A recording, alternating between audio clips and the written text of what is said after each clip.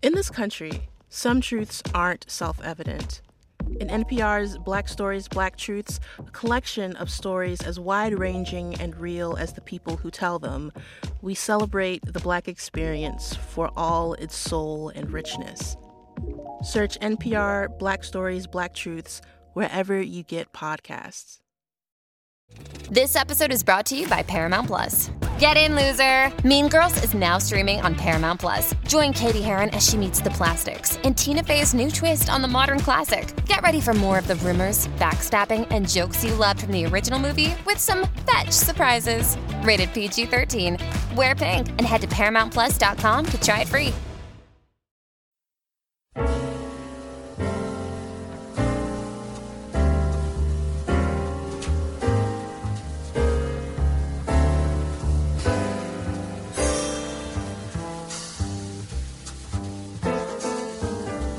Welcome once again to another stop on the Michelle Mission. 2 men, 1 podcast, every black film ever made. I am your host, Vincent Williams, and I am joined as always by my partner. Hey, what's up? Holla at your boy. This is Len, a.k.a. The Bat Tribble. And here on episode 175, as we officially 175 begin our march towards 200, we will begin at the beginning. Yes! With the godfather of black cinema, Oscar Micheaux, and his 1925 film, Body and Soul, most famous for being the film introduction of one Paul Robeson.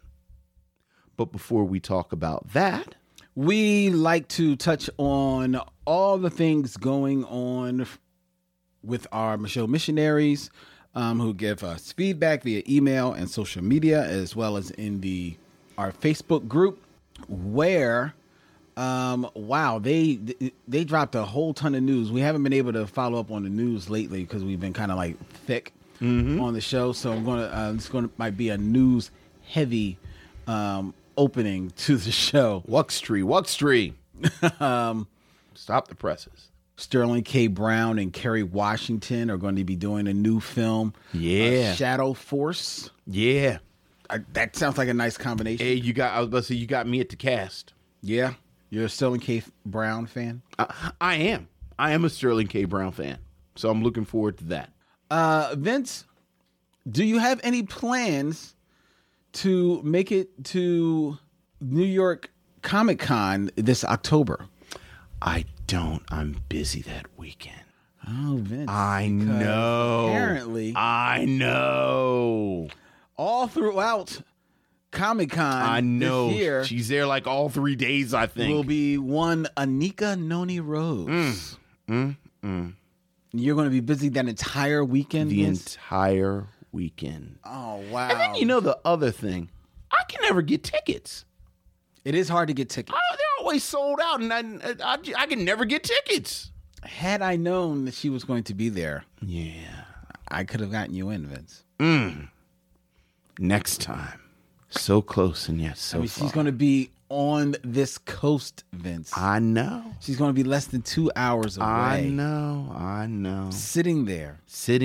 Waiting for people to come up to her. Waiting. She's actually going to be a captive audience. Although my lawyer has informed me I shouldn't use the word captive when I talk about Anika Noni Rose in public. That would be a smart choice. You had a smart lawyer there. Let's see. Anticipation is building for Dolomite Is My Name, the new Eddie Murphy Netflix biopic of one Rudy Ray Moore. It's getting great reviews. According to Dim Sum, he is looking forward to this. The reviews have been positive and say even though the script is slight, the entire cast is delightful and Eddie is having so much fun and is great at getting you to root for the underdogs. And Rudy Ray Moore's source material is hilarious. I'm really looking for the interviews with the cast have been fun too. Yeah, they've done a lot of interviews that are up there for your viewing pleasure online with the entire cast. I'm also looking forward to a little movie. I know you're not looking forward to this, Vince. Oh, what? Little Monsters. Which is a new horror flick which will be coming out this fall, starring one Lupita Nyong'o.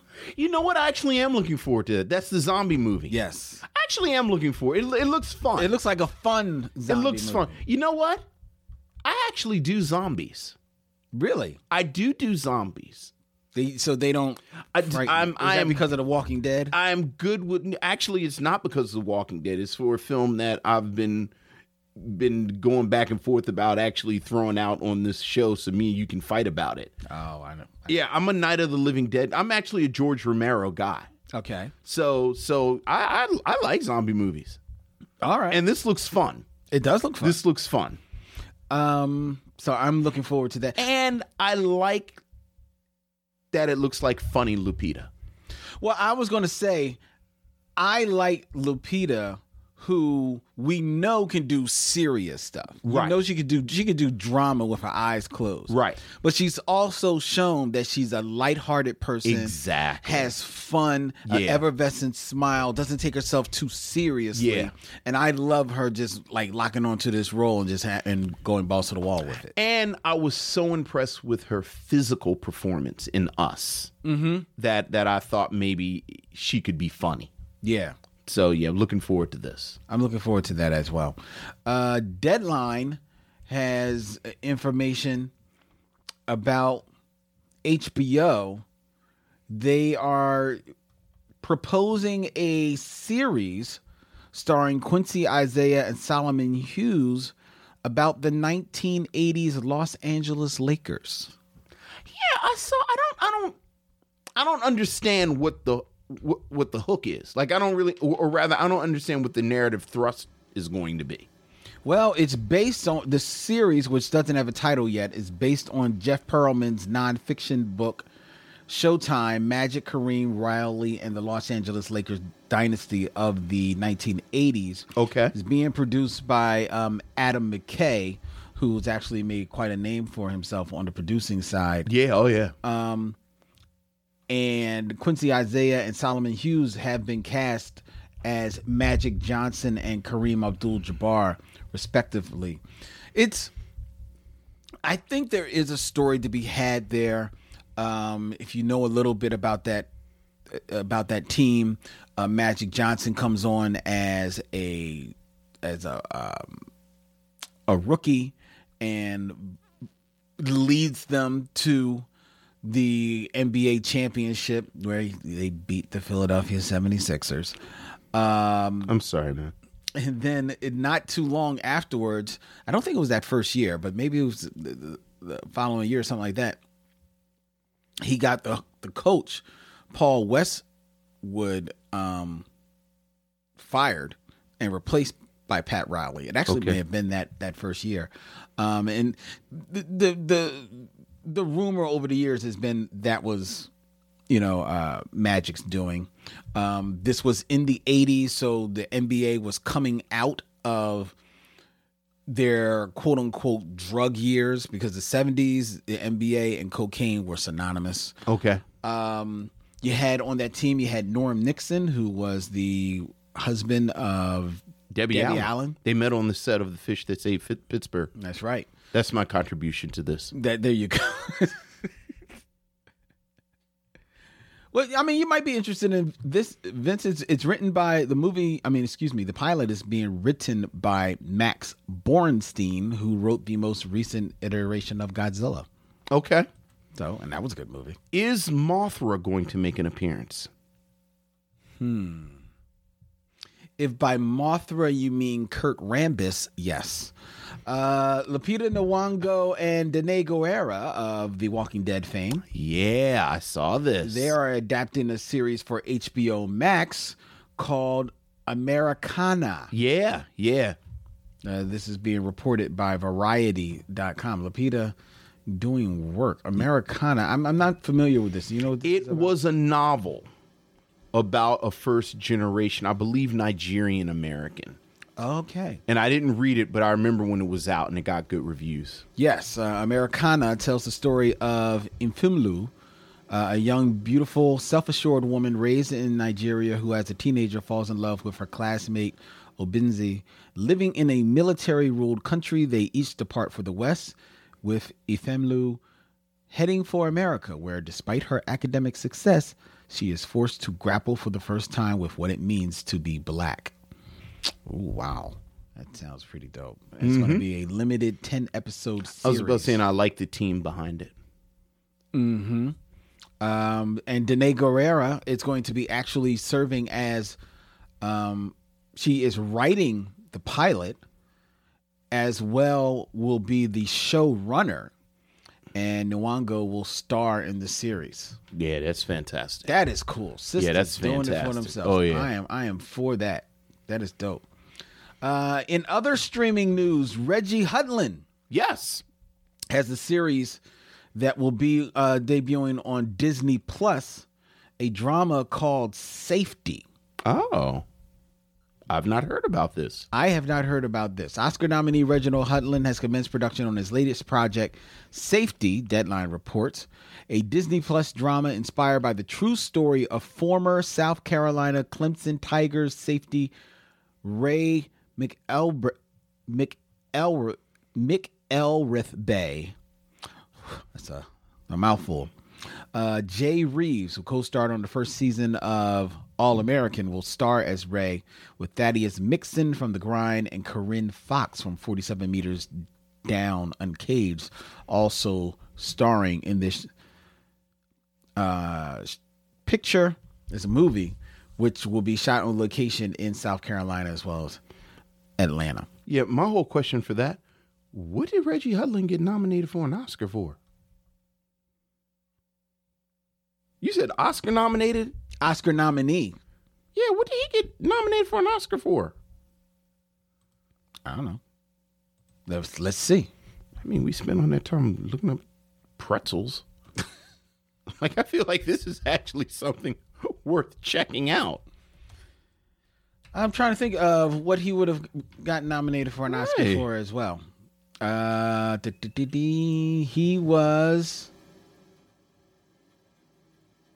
He was nominated.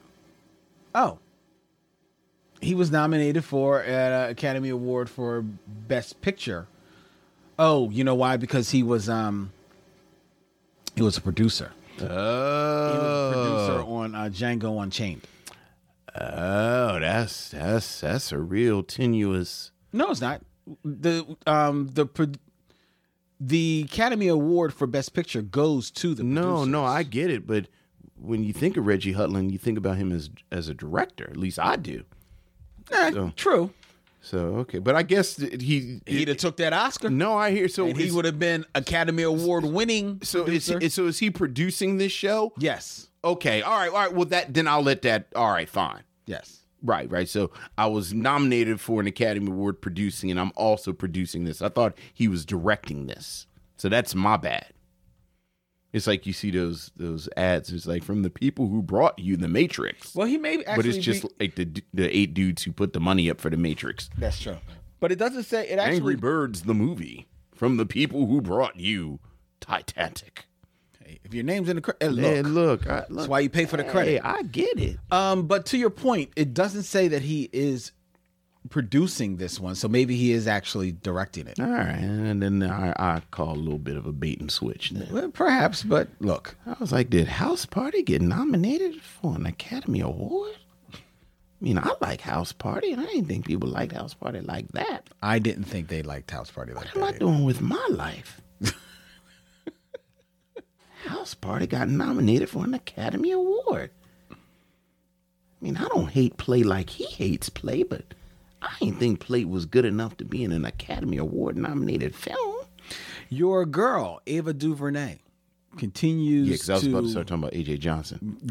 Continues to smash down any roadblocks. She continues to champion inclusivity and global film perspective with Array 360 film series to mark the completion of the Array Creative Campus and the brand spanking new state-of-the-art Amanda Theater, located in historic Filipino town in Los Angeles.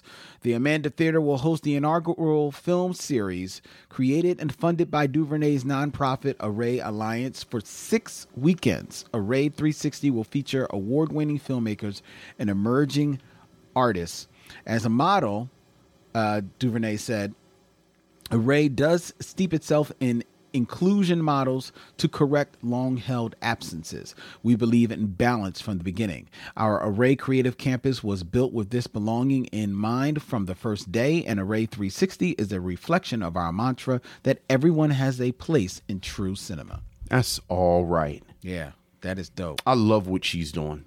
I love her. I don't know if you've been watching. She's been hosting on Turner Classic Movies. She's been co-hosting their Essentials show on Saturday nights, which is where they, show films that like essential. Right. And I think more, and they've always had like interesting hosts there for a long time. It was Alec Baldwin was their host, but for the most part, their previous hosts, I think, pretty much went in whatever the TCM vault was of the films that they had and found, ones that are certified classics and maybe some, like underground, slept on stuff. Sure. But Ava DuVernay has been bringing to Essentials films from overseas. She's been mixing it up with some real underground stuff. Of course, she brought Daughters of the Dust as, in fact, an essential film. Yeah. And this past weekend, they showed Akira Kurosawa's Rashomon. Nice. Which I have not seen for at least a good 20 years. Right. The film was from 1950, I believe. Black and white. Gorgeous movie. Oh, fantastic film. Come on. It was such a pleasure to sit there and watch it. And I was watching it with a couple of people that had never seen it. Right. But they when they heard it's like Rashomon, it's like, that was a movie? Because so many people think of Rashomon as a genre I was about to say, yeah. But I was like, no, this is where it started. This is where it starts. This is where it comes from. Right. It was such a joy to watch that film and also to hear her just speak about it and speak so eloquently about that movie. That's all right. It's real dope, man. I love myself some Ava DuVernay. So, mad love to her. Let's see. I'm just going through the news here. Pose actress Angelica Ross. Yes. Candy plays Candy. Will be hosting Candy. the Presidential Spoiler. Candidate Forum on LGBTQ issues. Good for her. That's pretty cool. Good for her. Yeah. She's going to host the LGBTQ Forum in Iowa on September 20th. LGBTQ voters will have an opportunity to hear directly from candidates about the issues that impact their lives. That's fantastic. That's pretty dope. I love how the Pose cast is getting opportunities. Yeah. I'm very happy for all of them. So am I. Are you familiar with the movie Tall Girl? I mean, I saw that it was coming out on Netflix, but I didn't really. It's a Netflix rom-com about Jodie, newcomer actress Ava Michelle, a 16-year-old who has yet to embrace her 6'1" stature. The trailer dropped on August 29th and has set the internet into a tailspin, according to Refinery 29, the writer Elena Nicolau. Writes about, to many commenters, this gripes of a tall, white, conventionally attractive girl aren't significant enough to merit their own film. Soon the backlash to the trailer was trending on Twitter. The director of the film, Nzinga Stewart, a black woman, I was about to say, Nzinga Stewart is black, had no idea that her first featured film was getting skewered a week before it even came out. In fact, Stewart only heard about the controversy when Kyle Alex Brett mentioned her directly. In a now viral Twitter thread, Brett, a legal counsel for independent films at Netflix, highlighted Stewart's 20-year career in the entertainment industry. Stewart has directed high-budget Shondaland shows, written TV movies, and envisioned hundreds of iconic moments in music videos. So people were like, why is this movie worth a movie? And not realizing that it was actually a black girl right behind the film. Right. You know? And this... So here's the question. Yes. Does that make a difference? It shouldn't. It shouldn't. Tall girl Mark Seward's step into feature films, a career breakthrough whose effects were instantly felt. Brett, the legal counsel, says, what a win for Seward is also a win for the entire industry, given how severely underrepresented women of color are behind the camera. Before you kill a movie, know exactly who you're trying to kill. Black people, and more importantly, black women, aren't getting the directorial opportunities we've earned and deserve. The moment I learn a new black director is getting her first film, it's a celebration.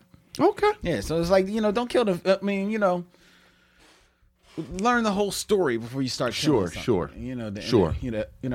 No one's ever accused the internet of being rushing to be mad about something. Yeah. So... All right, let's just a couple more news items before we get into just shooting up here. There's one story I did want to mention. Issa Rae, according to Vulture.com, yes, sir, is reportedly ready to set it off. I saw this. The Insecure star is developing a reimagining of the 1996 heist drama. Yeah. I don't know who besides Issa Rae would even have me interested in this or intrigued enough to pay attention to it. Because have you watched the Black Lady sketch show? I still have not watched the whole episode. I've seen a couple of their skits on YouTube. It gets progressively better. Oh, really? So that by the end, I was all in. Oh, the season's already over? Yeah, I think it's like 6 or 7 episodes. And it's sketch comedy. Mm-hmm. So by definition, it's hit or miss. Right. But by the last 3 or 4 episodes, I thought the first episode was really clunky. Mm-hmm. But then the second episode was nice. Mm-hmm.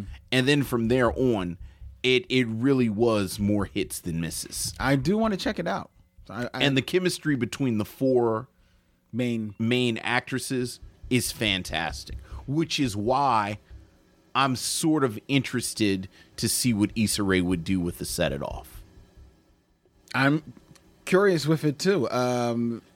F. Gary Gray's 1996 crime thriller Set It Off, in which Jada Pinkett Smith, Queen Latifah, Vivica Fox, and Kimberly Elise star as 4 friends who team up to pull off a series of bank heists across Los Angeles, is being reimagined by Insecure creator Issa Rae and New Line Cinema.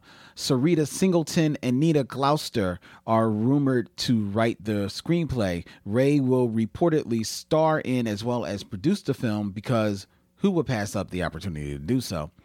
The Hollywood Reporter is describing this as a reimagining rather than a straight remake, though that doesn't mean that you can't start guessing who the other three leads will be, because there are certain elements of a hit you just don't mess with. You know what would be dope? You know what would be really dope?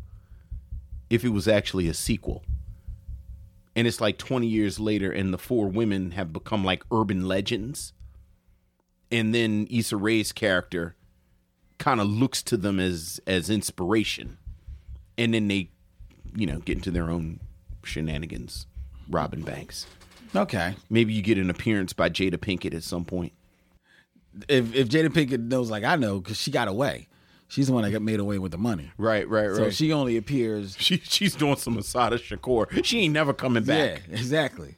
No. Maybe they can show her reading a paper in Mexico. No, in an undisclosed location. Yes. There you go. And then all of a sudden, Blair Underwood walks up. Looking exactly like he looked.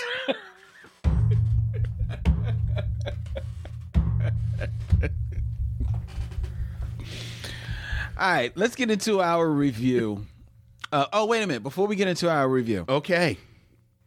I want to let people know tuning into the show. Earlier you heard Vince made a reference to pretzels. Oh my God! If you want to know what he's referring to, don't do it. Stay tuned to the end of the show. God, where there will be a very special show missions after dark segment. You are really using the term miss. Very special loosely. It is special. It's completely uncensored. I'm glad you dropped the very. So no bras allowed, because it would just not do it justice. Some pretzel, but that'll be after this episode. After the so episode. After you put the kitties to bed, put the kitties to bed and get a proper snack. Now we could go to our review. The number one snack, wine. Enough of this disrespect. Yeah. Let's review Oscar Micheaux's Body and Soul. We'll be back with the film review as soon as we do something funky and have steps in it. Let's go. Come on.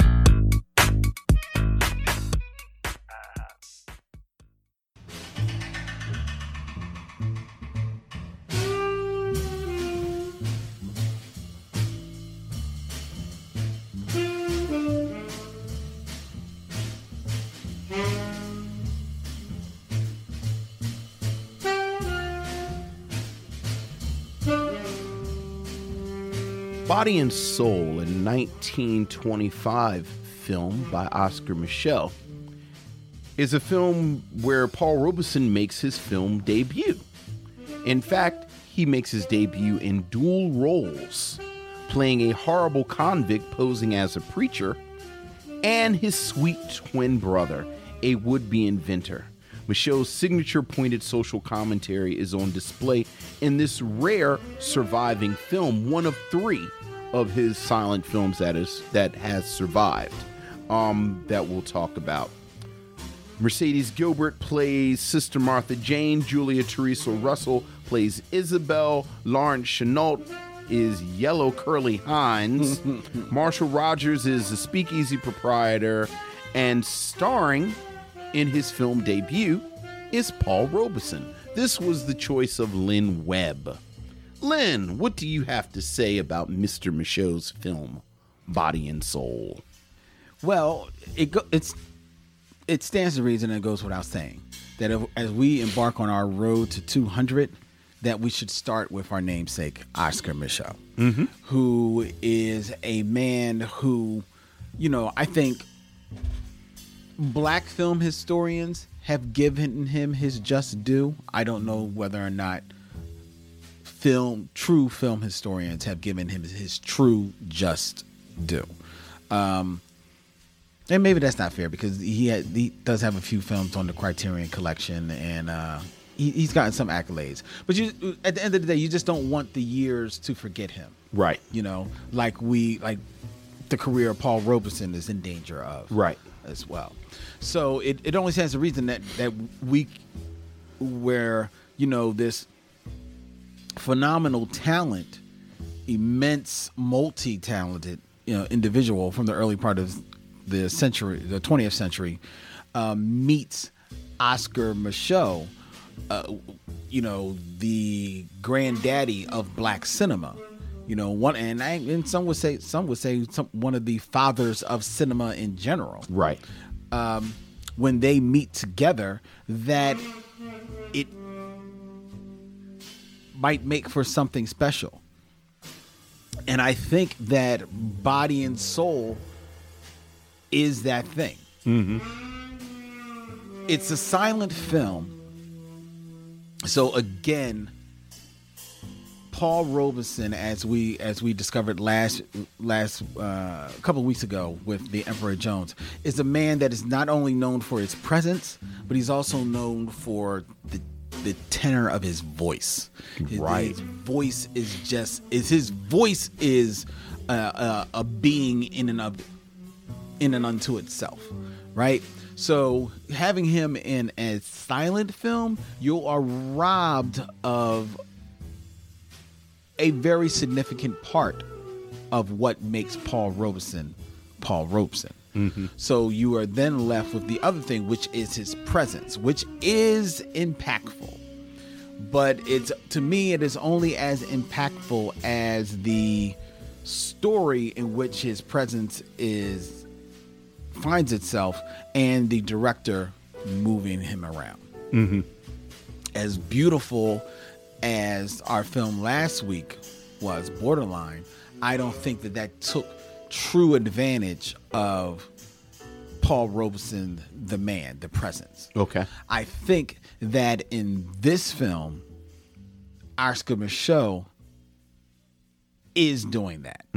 And because it's a silent film, he knows that I don't have Paul Robeson's voice, and Paul Robeson at this time, I believe, is 27 years old, is a name on stage. Right. Already. Yeah. Already. He's a star. He's a certified, star of stage. And this is after his football accolades and becoming a Columbia University lawyer and all of that type of stuff. So Oscar Micheaux knows I don't have that. So I've got to put him in a position where he can still be felt in this movie. So that's why he cast him in two roles, one evil, one good.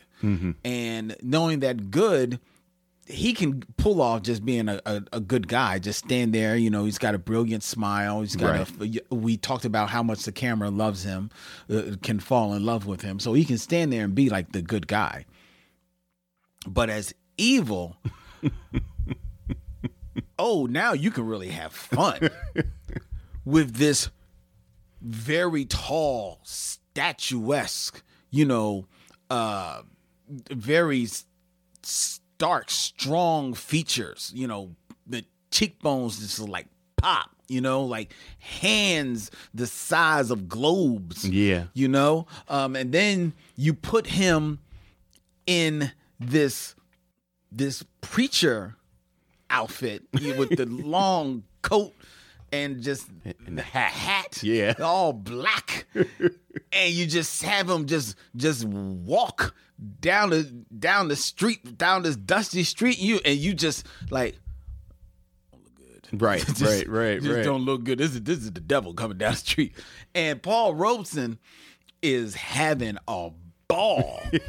He is you can't hear him, but you can feel it on the inside. He is just laughing like, oh my God. It's actually infectious. It is. Yeah. You were just, and he's evil. Yeah. You do not like this guy. Yeah. But you can't take your eyes off him. Yeah. He is just chewing the scenery, having a ball. And especially against Sister Martha, played by Mercedes Gilbert, who was all doe-eyed naivete, innocent, just like can't see the forest for the trees. Like, you don't see the horns on this guy's head. Hey, she loved Jesus and she loved her Jesus preacher. and she loved my pastor. Don't you dare say nothing against my pastor. Yeah. Oh my God. What is happening in this movie, man? Yeah. So that alone just grabs you. But then you have to remember, again, you always have to remember the time. This is 1925. This is a quote-unquote race film that's made for black people. Black people are going to the cinema and they're used to seeing themselves as the maid or the buffoon or whatever. So when Oscar Micheaux comes to town with his films that he's writing, producing, directing, and distributing on his own, when he comes to town, there's an opportunity to see us. We are up on screen in all our full glory. It's going to be 100% black. Let's get down. I am here. What you got for me? And then the lights come on, and he's like, "Don't trust your preacher." Yeah. Damn your churches. Yeah. Churches ain't nothing but another hustle. Yeah. And he's kicking it raw. There's no ambiguity to anything about the message that he is preaching. Some say that this is because as a young man, That's right. he had got jerked over by a priest, so he's just paying it forward. Yeah. Like, hey, they got me. I don't want them to get you, so I'm going to let me tell my story. But time has told this story is as old as time. Yeah. It's Yeah. just, Oh, yeah. But in 1925, it wasn't a story that was being told. That's what you want to go into the movies for that. But here he was smacking you dead in the face. And not only is he smacking you in the face with that, he's smacking you in the face with the seedier sides of the community, with preachers in false robes. They're not to be trusted. He's domestic violence, rape, Yeah. Oh, depression. This is a hard movie to watch, man. This is but again, you can't take your eyes off of it because it feels as much as it does play. I mean, if you get lost in the trappings of it, and it does play like a little bit of a morality play. Mm-hmm. But it still is a heartfelt tale that grips you and hits you, man. And I think also playing a part in that is the role of Isabel, played by Julia Teresa Russell, who never acted before. No, and never acted again. No, she was just a teacher, just cast in this role. And I think her unprofessionalism actually serves her role well. Don't get me wrong, she's not a great actress, and Right. it shows. Right.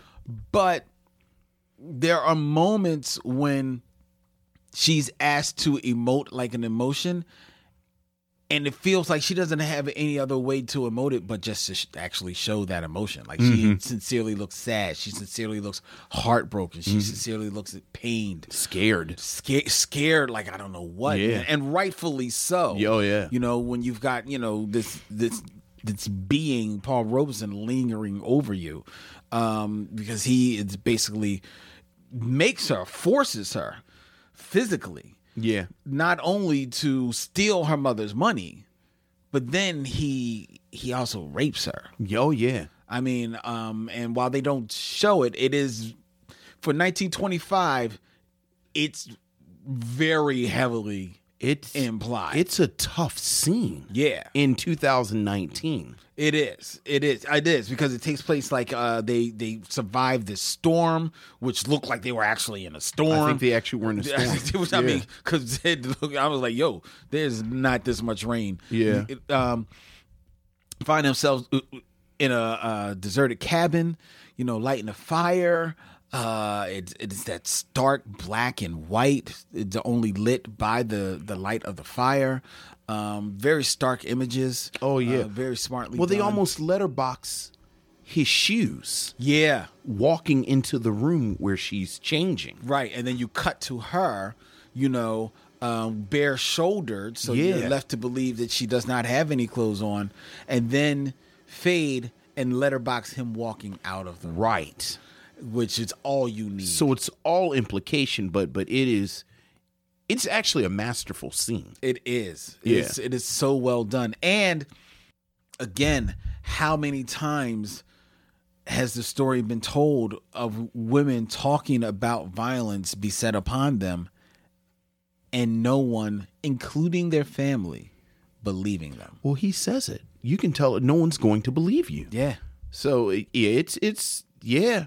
It's rough, man. It's rough, but this is 1925 storytelling by Oscar Micheaux. This is why this man is the considered genius that he is. Yeah. Because he doesn't sugarcoat anything. He's taken this opportunity that he has made for himself, and not to necessarily get rich, but to do something with it. Yeah. To do something with this opportunity, to tell these stories that aren't being told, and that's how many times you've heard about black filmmakers and black creatives? That's what they want to do. They wanted to tell the stories that aren't being told. And even in 1925, that was still the thing. And Oscar Micheaux said, damn it, I'm going to tell this story. And it's a hard story to tell. It's rough. It still hits you. It's still very cutting. It's very raw and emotional, but he lays it all out there on the screen. So much so that the film ends on a dream sequence, because that's literally the only way you can leave this film with any type of smile on your face. But see, even that, like, to me, everything that you said, like to me, it's an extraordinary achievement. But when you think about the fact that what frustrates Oscar Micheaux people so much is that his films were so heavily censored. Mm-hmm. This remastering, this treatment that we've seen is based on 5 reels, right, that have survived. This was a 9-reel film. Right. So there's so much more story. 4 of the reels are just lost. And part of the reason they were lost is Oscar Micheaux always ran into trouble with censorship about violence, about language, about issues of the clergy, which you mentioned. That was one of his big deals. And a lot of people trace it back to his first wife, whose father was a preacher and was a source of stress between the two of them, eventually leading to her leaving Oscar Micheaux. So he was always anti-organized religion. So besides the 4 reels that were just cut and lost, censors forced him to add story elements. So the whole deal about Robeson's character pretending to be a preacher was a last-minute addition. Yeah. Like, he was actually a preacher, and then they said, you can't have a clergyman like that. That whole tacked-on end where the mother wakes up and says, oh, it was a dream, was actually tacked on. They told him, you can't end it like this. So he actually called them back in and filmed that part. That's not the original ending. Whoa. Wait a minute. She falls asleep in a dream. Right. And then dreams as if, when her daughter Isabel comes home with Sylvester, Paul Robeson in the twin brother and then role. she goes and gives them the money, and then it ends with them coming back from the honeymoon. Right, they got like this. That whole sequence was filmed after the fact. But I thought that sequence was the dream. Oh, you mean she's actually dreamed a happy ending? Yeah, I thought that's what it said. I think the way you're supposed... No, what she was thinking the entire film was a dream. She pulled a Bobby Ewing. They pulled a Bobby Ewing. Are you serious? Whoa. You have just blown my mind. Yes. So when she wakes up, she's actually waking up from everything that happened before? Everything that we've seen. Oh my God. I did not know that. I thought your ending is actually more terrible. I know. Which I thought was like, you thought her daughter died and her money was gone, and then she just broke. Like she got broke, like it broke her brain, and then she kind of retreated into a fantasy world. Well, no, because she goes to the church and confronts confronts him, and then she goes home, and the sisters come and say we're going to, and then she lays back and goes to sleep. Yeah, and I thought then she was just dreaming. So you thought it just broke her mentally. Because I did. No. Wow. The scholarship, yes, the history is, again, Oscar Micheaux's whole career. It's him battling back and forth with these. I know censors. about that. Yes. Right. So I know about the lost reels. Right. So they told him you can't end the movie with basically the preacher. Even the whole thing with Black Carl. This detective bit that they're coming, like all of that is part of the back and forth Wow. with him and the censors. Wow. But even with that, like you said, it's a powerful film. Like what we have is powerful. And you see this great film. You know, Paul Robeson, I just liked Paul Robeson because apparently his big sin, like his big real deal is he likes to drink. Paul Robeson drinking and getting all and like it's almost a physical humor performance with him in the liquor. Yeah. Boy, that entertained me. There's a part in the very beginning where he's kind of sloshy. Yeah. And he's trying to walk up the steps. Yeah, because you see him walking down the street. Yeah. I said, boy, that Paul Robeson got the nerve to be funny. Yeah. I actually was not as fond of Russell's performance as you were. Like, I see what you're saying, but I thought she was a real, like, to me, she was the real letdown of the cast as far as her presence coming through. Oh, no. Yeah, I hear you on that.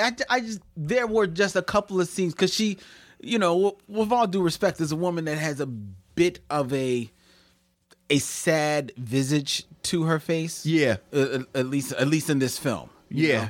know? And there were moments where that lend itself to the action of the film. Okay. And in doing so, caught me emotionally. Okay. I think because Paul Robeson is such a presence, and quietly Mercedes Gilbert, who had a long career, well distinguished career on the stage and in film to a certain degree, since both of them had such a presence, oftentimes Russell got overwhelmed I feel to me. you. Like she would Yeah. kind of get lost on the screen. That's but true. very small quibble, and certainly in the best scenes of the film, which are scenes with her and Robeson, she doesn't distract. No. Which, you know, frankly, I think that's really all I need from people. When Yeah, just get out of the way of Robeson. right, just get out the way Because he's going in. because he's going in. He's going in. He's going in, and I think you're right about the handicap that these two films, Body and Soul and Last Week Borderline, have, that you don't hear Robeson's voice. Yeah. But unlike Borderline, I completely agree with you. It, in a lot of ways, it forces you, and it forces Robeson to focus on other attributes to his performance, and it's a great performance. Just Yeah, it is. You know, there's a section where he's given a sermon, Yes. and it is actually a great scene. Like, it's actually the scene that frustrated me the most about the film being so chopped up. Okay. Because that scene, that extended sequence in church, where you had drama, you had comedy, you had the physical, I mean, just the way the staging of it, Yeah. Yeah.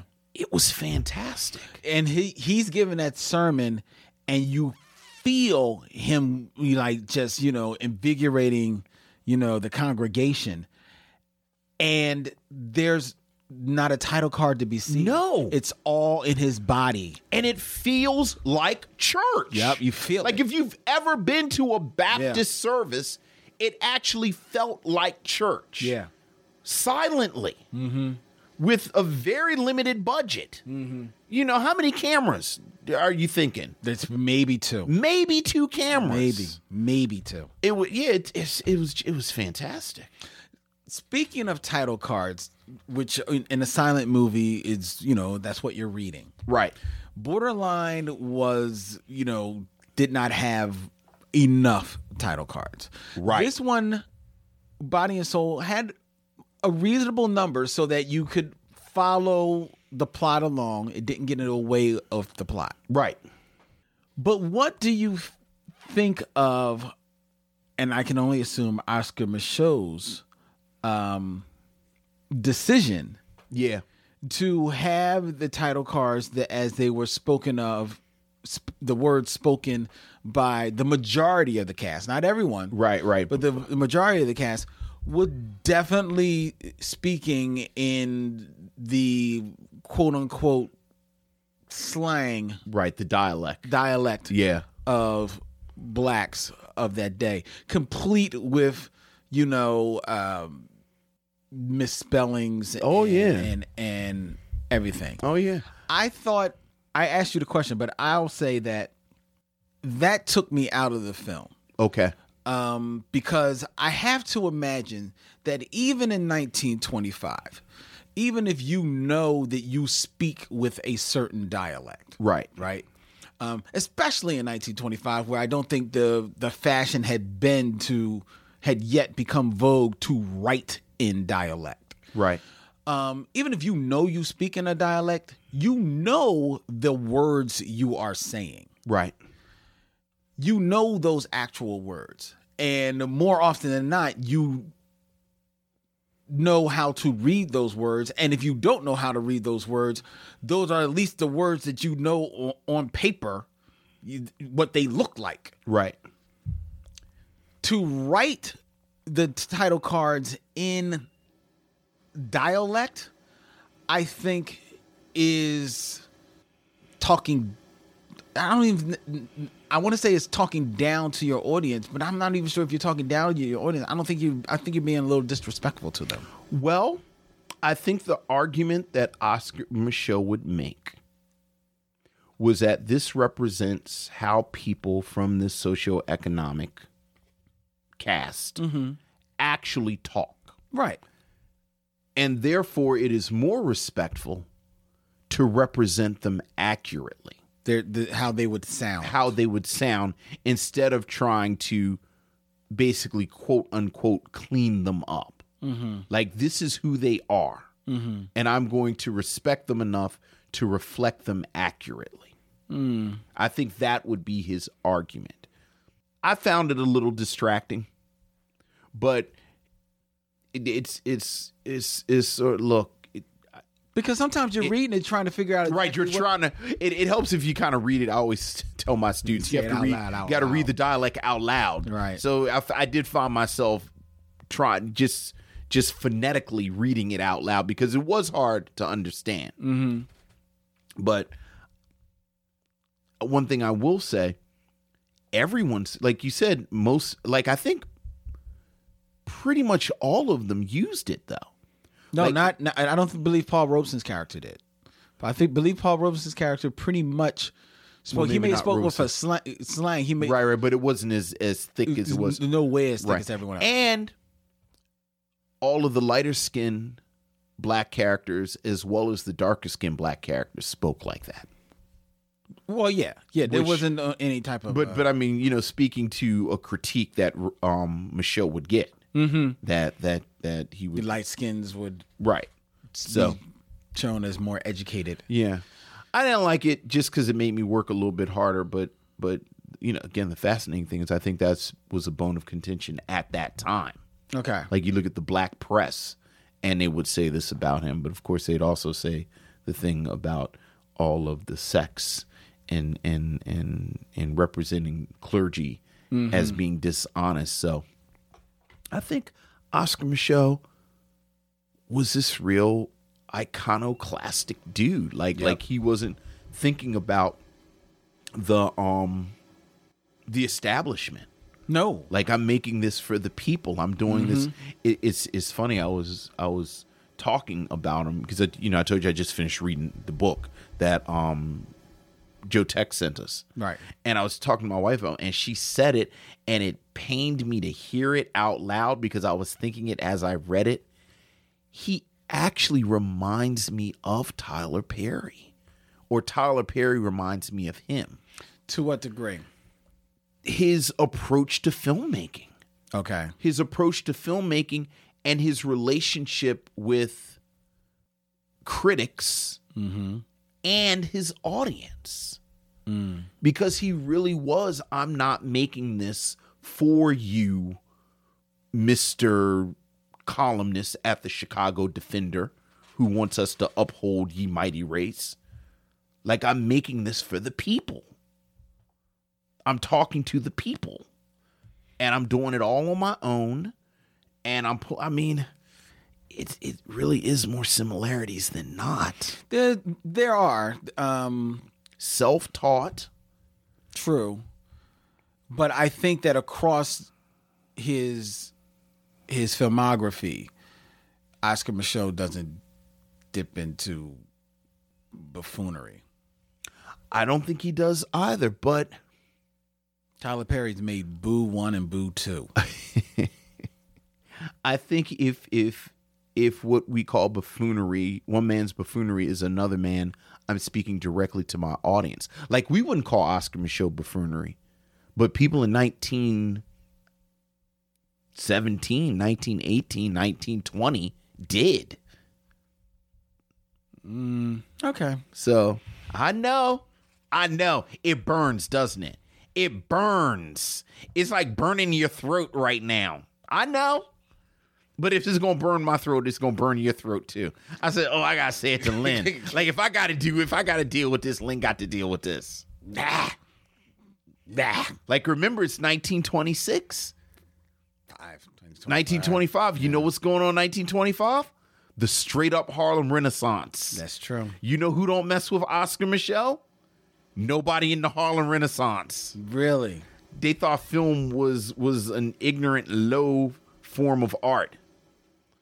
Like, we're doing theater and poetry, and we're painting and photography and dance.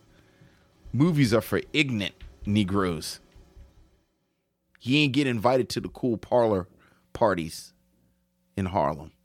Is that really true? They really they ain't really rock with him. That's interesting. Yeah, they ain't really rock with him. How did he feel about that? Look, I don't really rock with them. I guess he was good. He's Right. like, yo, I'm doing me. Right. I paved my own path. Right. He was not formally educated. Right. Like many of the people in the Harlem Renaissance were formally educated. Mm-hmm. So there was that whole divide. And yet, I bet they embraced Paul Robeson.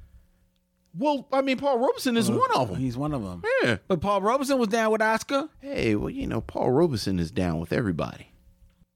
True. And Paul Robeson was like, hey, you going to give me a break in the films? Look, I'll take that, bruh. It's just fascinating to watch how we keep having the same conversations Over and over again. Yeah. That's all. I didn't mean to put a downer on the conversation with that. But No, that's fine. But- that's fine. That's fine. While it is a rough film to watch, ladies and gentlemen, I believe that Body and Soul is a film that you should see. And it's only one of 3 of his surviving silent films. Yeah. So many of his films were lost. Yeah. Like film after film after film, where the only documentation that they have are either reviews or, like I said, these columnists in these black newspapers would Right. write about it. Right. So that you kind of have this Some documentation. right? Some documentation that it happened. existed, Right. Or this is what bugged me out. They have like what they call the Oscar Micheaux ghost films, where he announced them. He said where they're going to be, but there's not necessarily any evidence That they were there. that they were there. Wow. Yeah. Because that was the other. Here you go. Here's something else similar. Because Oscar Micheaux would churn them out. Well, yeah, I He do would know that. churn them out. I do know that. Yeah, he was never not working Yeah. So on something with film. He's writing books. I mean, yeah. So I think we really just have to watch every Oscar Micheaux film that still exists we do. because they're so lost. I mean, this one. Where'd this one come from? Like, where'd they find this? Oh, that's a good question. Although this was one of his more popular films, so it kind of stayed on the circuit. Right. But is there not a story with this print? Because all of the surviving films, it's always some story. Like somebody found a print in Belgium or... No, I think they found something in Belgium. Um, Here you go. Michaud's 1925 film Body and Soul was located in the late 60s Okay. on deposit at the George Eastman House in Rochester, New York. Transferred to 16 millimeters, the picture was publicized as part of Pearl Bowser's Black Historical Film Series at the Jewish Museum and Brooklyn Academy of Music in 1970. Wow, is Pearl Bowser the sister we're supposed to talk to? I believe so. Is that her? Is that her? I believe that makes Because isn't that who? It's Clarissa. Isn't that what Clarissa said? Yeah. She said that a lot of this stuff came from Pearl Bowser's collection. Mm-hmm. Yeah. Bowser began showing it in Paris in 1981, and then part of her Black Independent Films 1920 through 1980 program that toured the United States. It was meticulously restored in 1986, and a high-quality tape was made available to the general public in 1998 for the Paul Robeson Centennial. And then in 2000, you got that orchestral score by Wycliffe Gordon that we hear. How'd you feel about that? How'd you feel about the score for Body? I actually enjoyed the score on this one because I thought it fit the mood of the movie and the scenes a lot better than the score that was put on, like say on Borderline. I 100% agree with you. I thought it was, and they had this little flourish where one of the characters would lick his finger. Yeah, every time he went his. I was like, okay, I like that. Yeah. Yeah, I thought the score was fantastic. Yeah, I thought it was very good. It was very cool. Very soulful. Yeah. I enjoyed it. Yeah, we've got an email out trying to get a conversation with Pearl Bowser. We were unable to connect during Blurred City, so hopefully we'll be able to sit down with her somewhere along this road. Yeah, hopefully. To 200. Hopefully. Yeah, because that is a conversation I really want to have. Yeah, so this is our third Paul Robeson film now. Our third Paul Robeson film, I believe, maybe our third Oscar Michaud film. I'm sorry, I meant our third, but both. Yeah, how about that? Both. It's both. Yeah, so it almost seems like it's a formality. But would you recommend? Oh, I said, Body and Soul? I think people should see it. Yeah, you have to see Body and Soul. You got to. You have to. You gotta see it. It's worth it. Document Oscar Michaud's work, Paul Robeson's work, and also the work of Mercedes Gilbert. Yeah.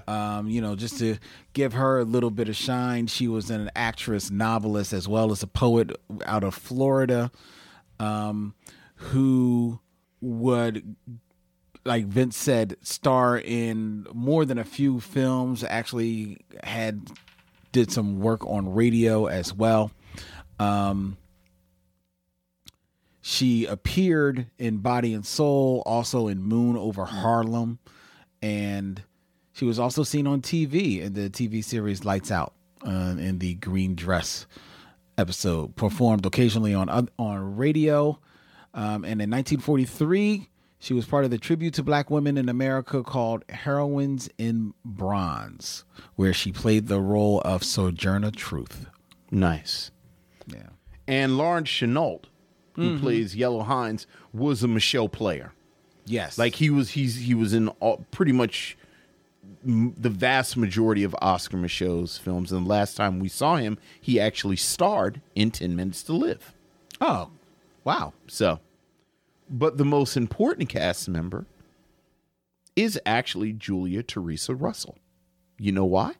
Why? Because this is her first and last time acting. Like you said, as you said, she was a school teacher, but most importantly, because of her family, she introduced Paul to her older sister, Alice, who would become his wife. That's right. And his partner, and she really was the one who held it together. Right. So, behind every great Black man is a great Black woman. A greater.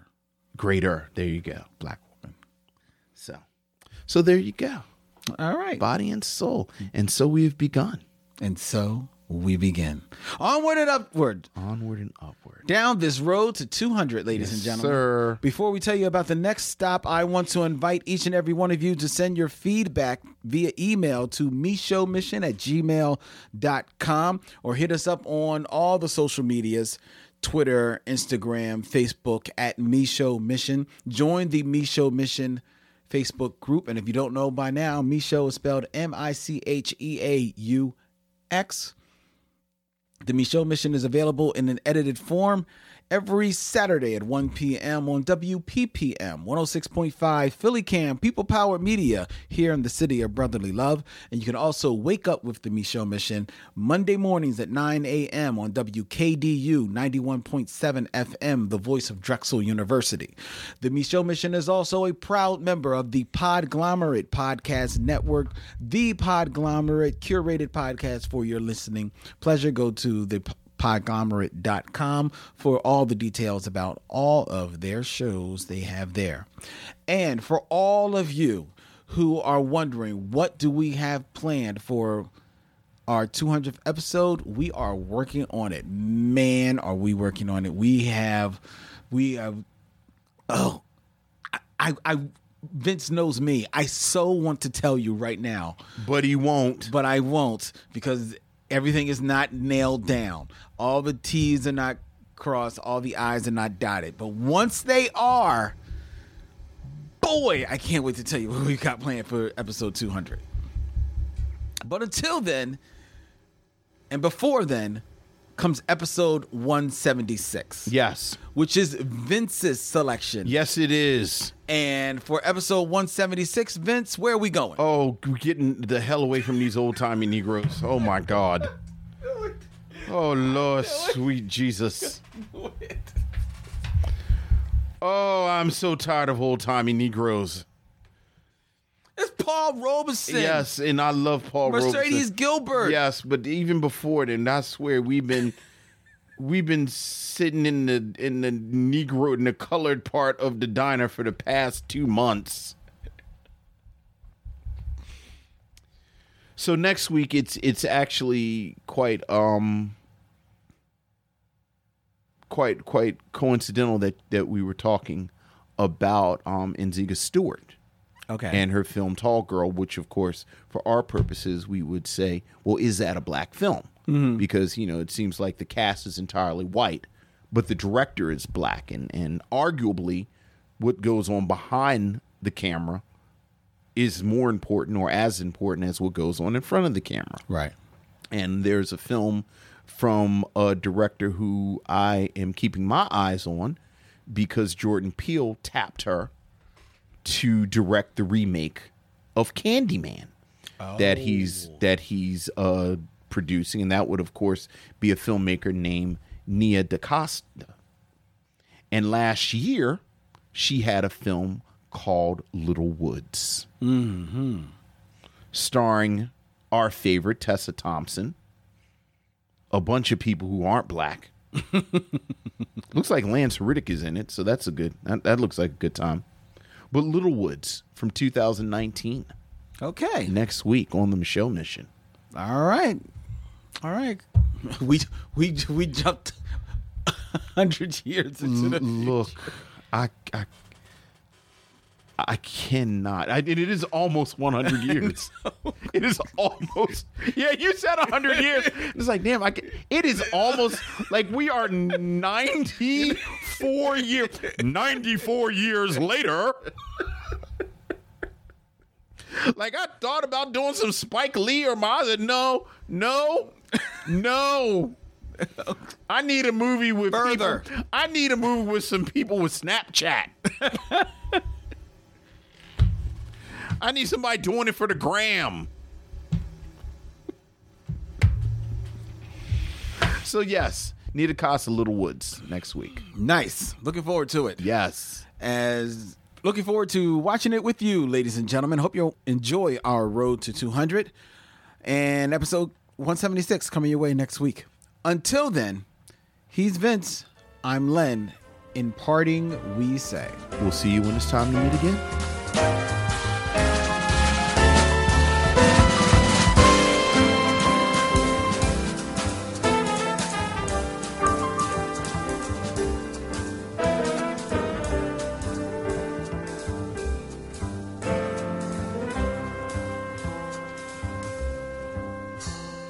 Now Now it's time to bid adieu. It's been a pleasure knowing you. I'll see you when it's time to meet again.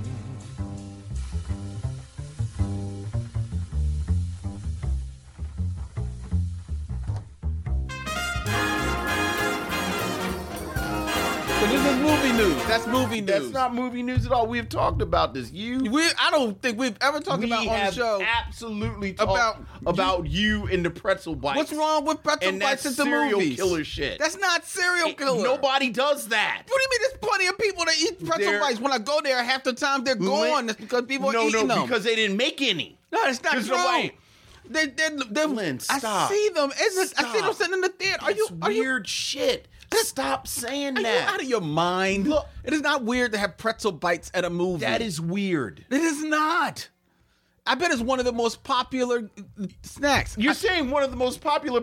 What's that mean? Behind all the rest of them? It's not behind all the rest of them. What do people get less than pretzel bites at the movies? I'll tell you. I bet.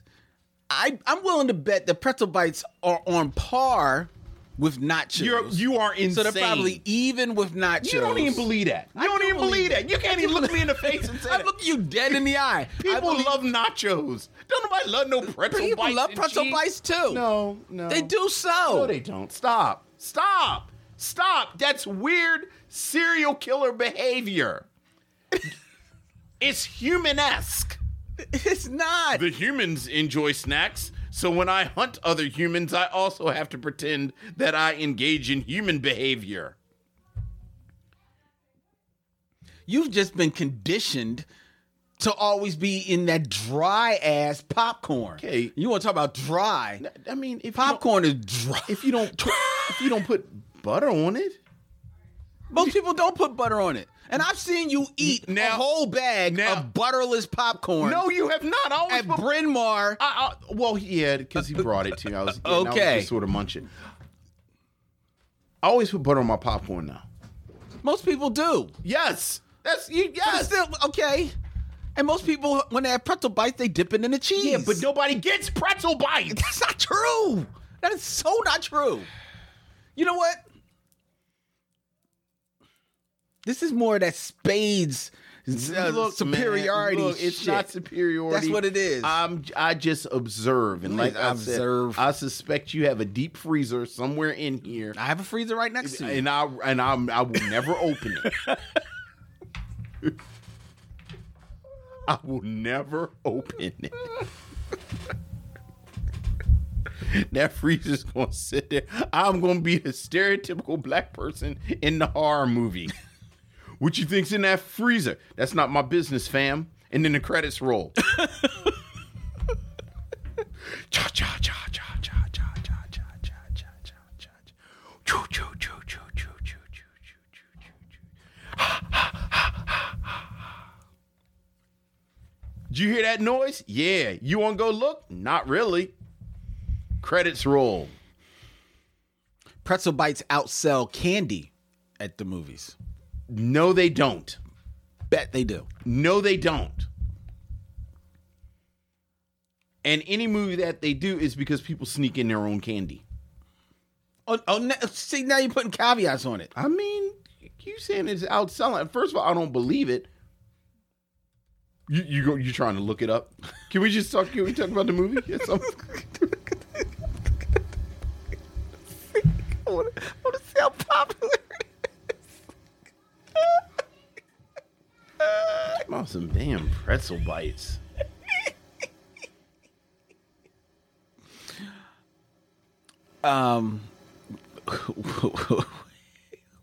Wait a minute. Hold on. I got to put up popularity. I have to settle this. I'm sorry. I mean, okay, go ahead. Let's follow this all the way to the end. Okay. First of all, they don't sell pretzel bites in every theater in the United States. Most of them. I don't think they do. I suspect it's regional. Regional? So you don't think in Los Angeles they have pretzel bites? It would not surprise me if they don't. Philly is a pretzel town. Yeah, but I've gotten them in New York. New York is a pretzel town. No. Yeah, but New York pretzels are disgusting. Oh. Oh, you don't like New York pretzels? No, I don't. They're not dry and bland enough for you?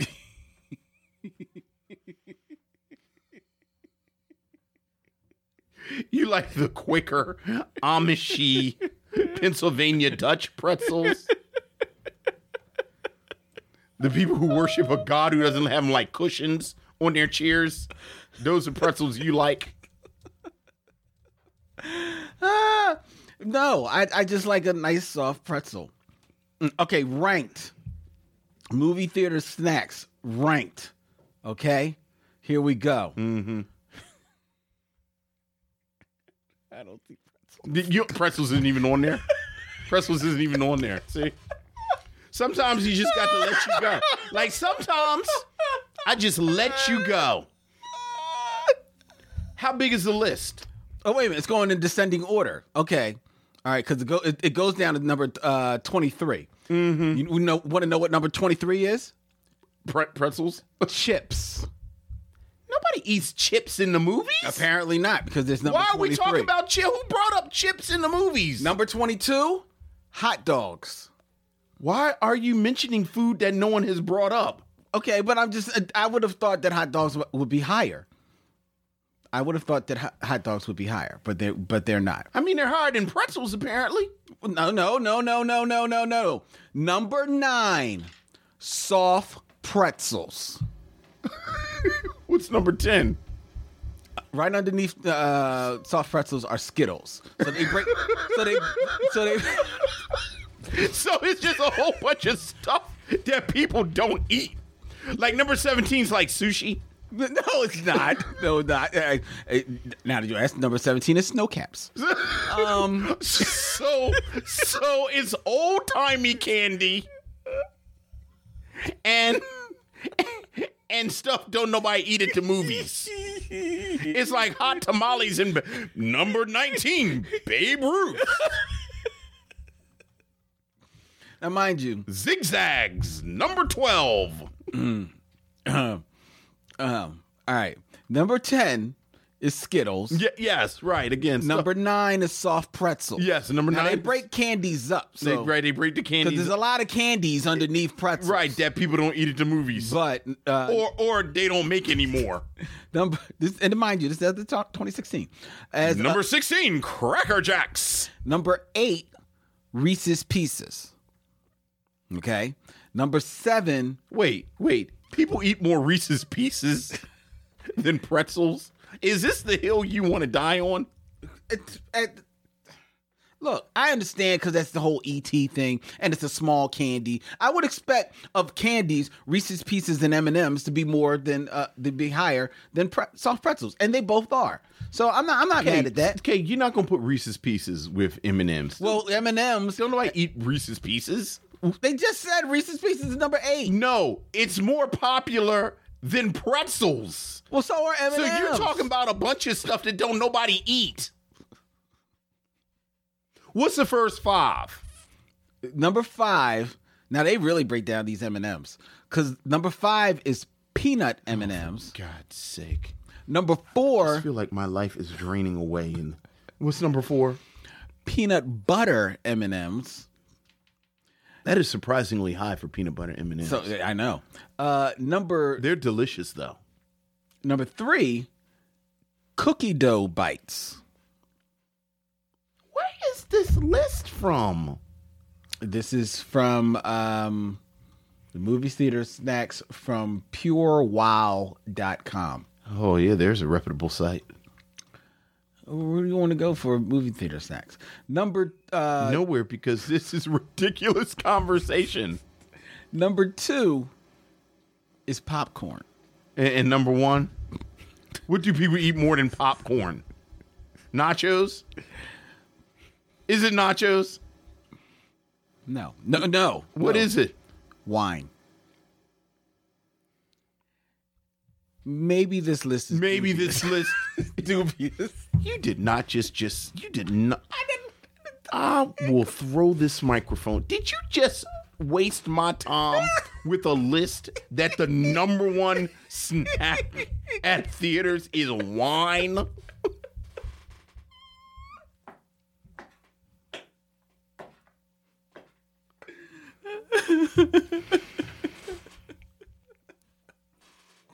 So y'all think it's me.